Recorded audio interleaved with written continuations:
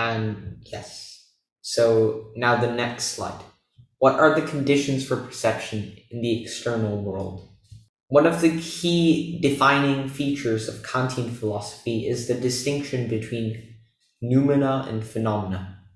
Phenomena can be interpreted as the empirical objects that we perceive, and noumena as the unknowable objects that are only possibly known through reason or not knowable at all.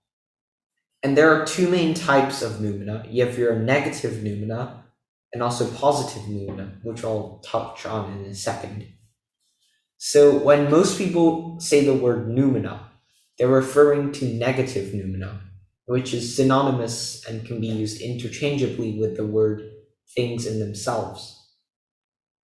And negative noumena are basically objects prior to perception, or at least empirical knowledge, and are the passive essences from which perceived phenomena is based upon. And a popular example of this can be the idea of a sausage factory or something. So you have a sausage, but you don't know where the sausage comes from. It can be from a sausage factory or maybe from a hot dog vendor or somewhere else. And the origin of that sausage can be considered the negative noumena. But then the sausage as you perceive it is the phenomena. And the second type is positive noumena. And Kant thought that positive noumena was not certain to exist and are supposedly only known through the intellectual intuition, and they denote the active essences rather than the passive essences of the negative noumena, and they concern the changes in objects rather than the objects themselves. And so from this, you could link it to phenomenology, at least Husserlian phenomenology, and argue that Husserlian phenomenology concerns itself mainly with the negative noumena, which is the things themselves, or the things in themselves. But Kantianism concerns itself more with positive noumena. And positive noumena is also synonymous with the idea of pure reason in Kant. And pure reason is basically the governing order of empirical perception and can also be used interchangeably with divine reason. And this links well with the idea of positive noumena and the intellectual intuition.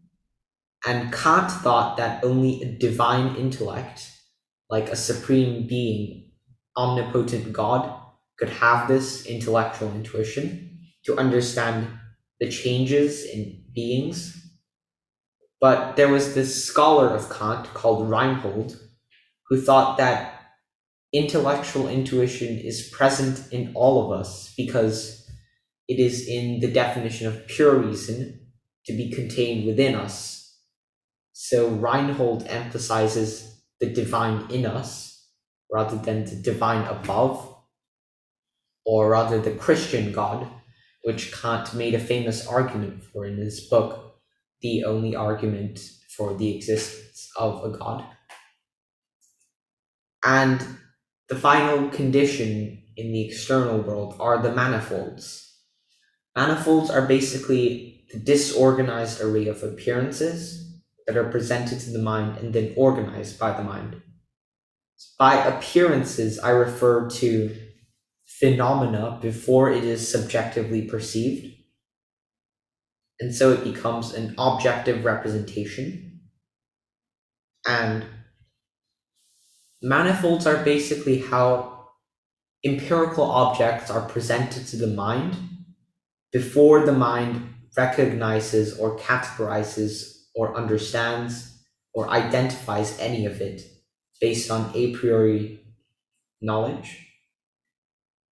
And yes, so these are manifolds, and we'll go into a bit more depth about how they're organized later.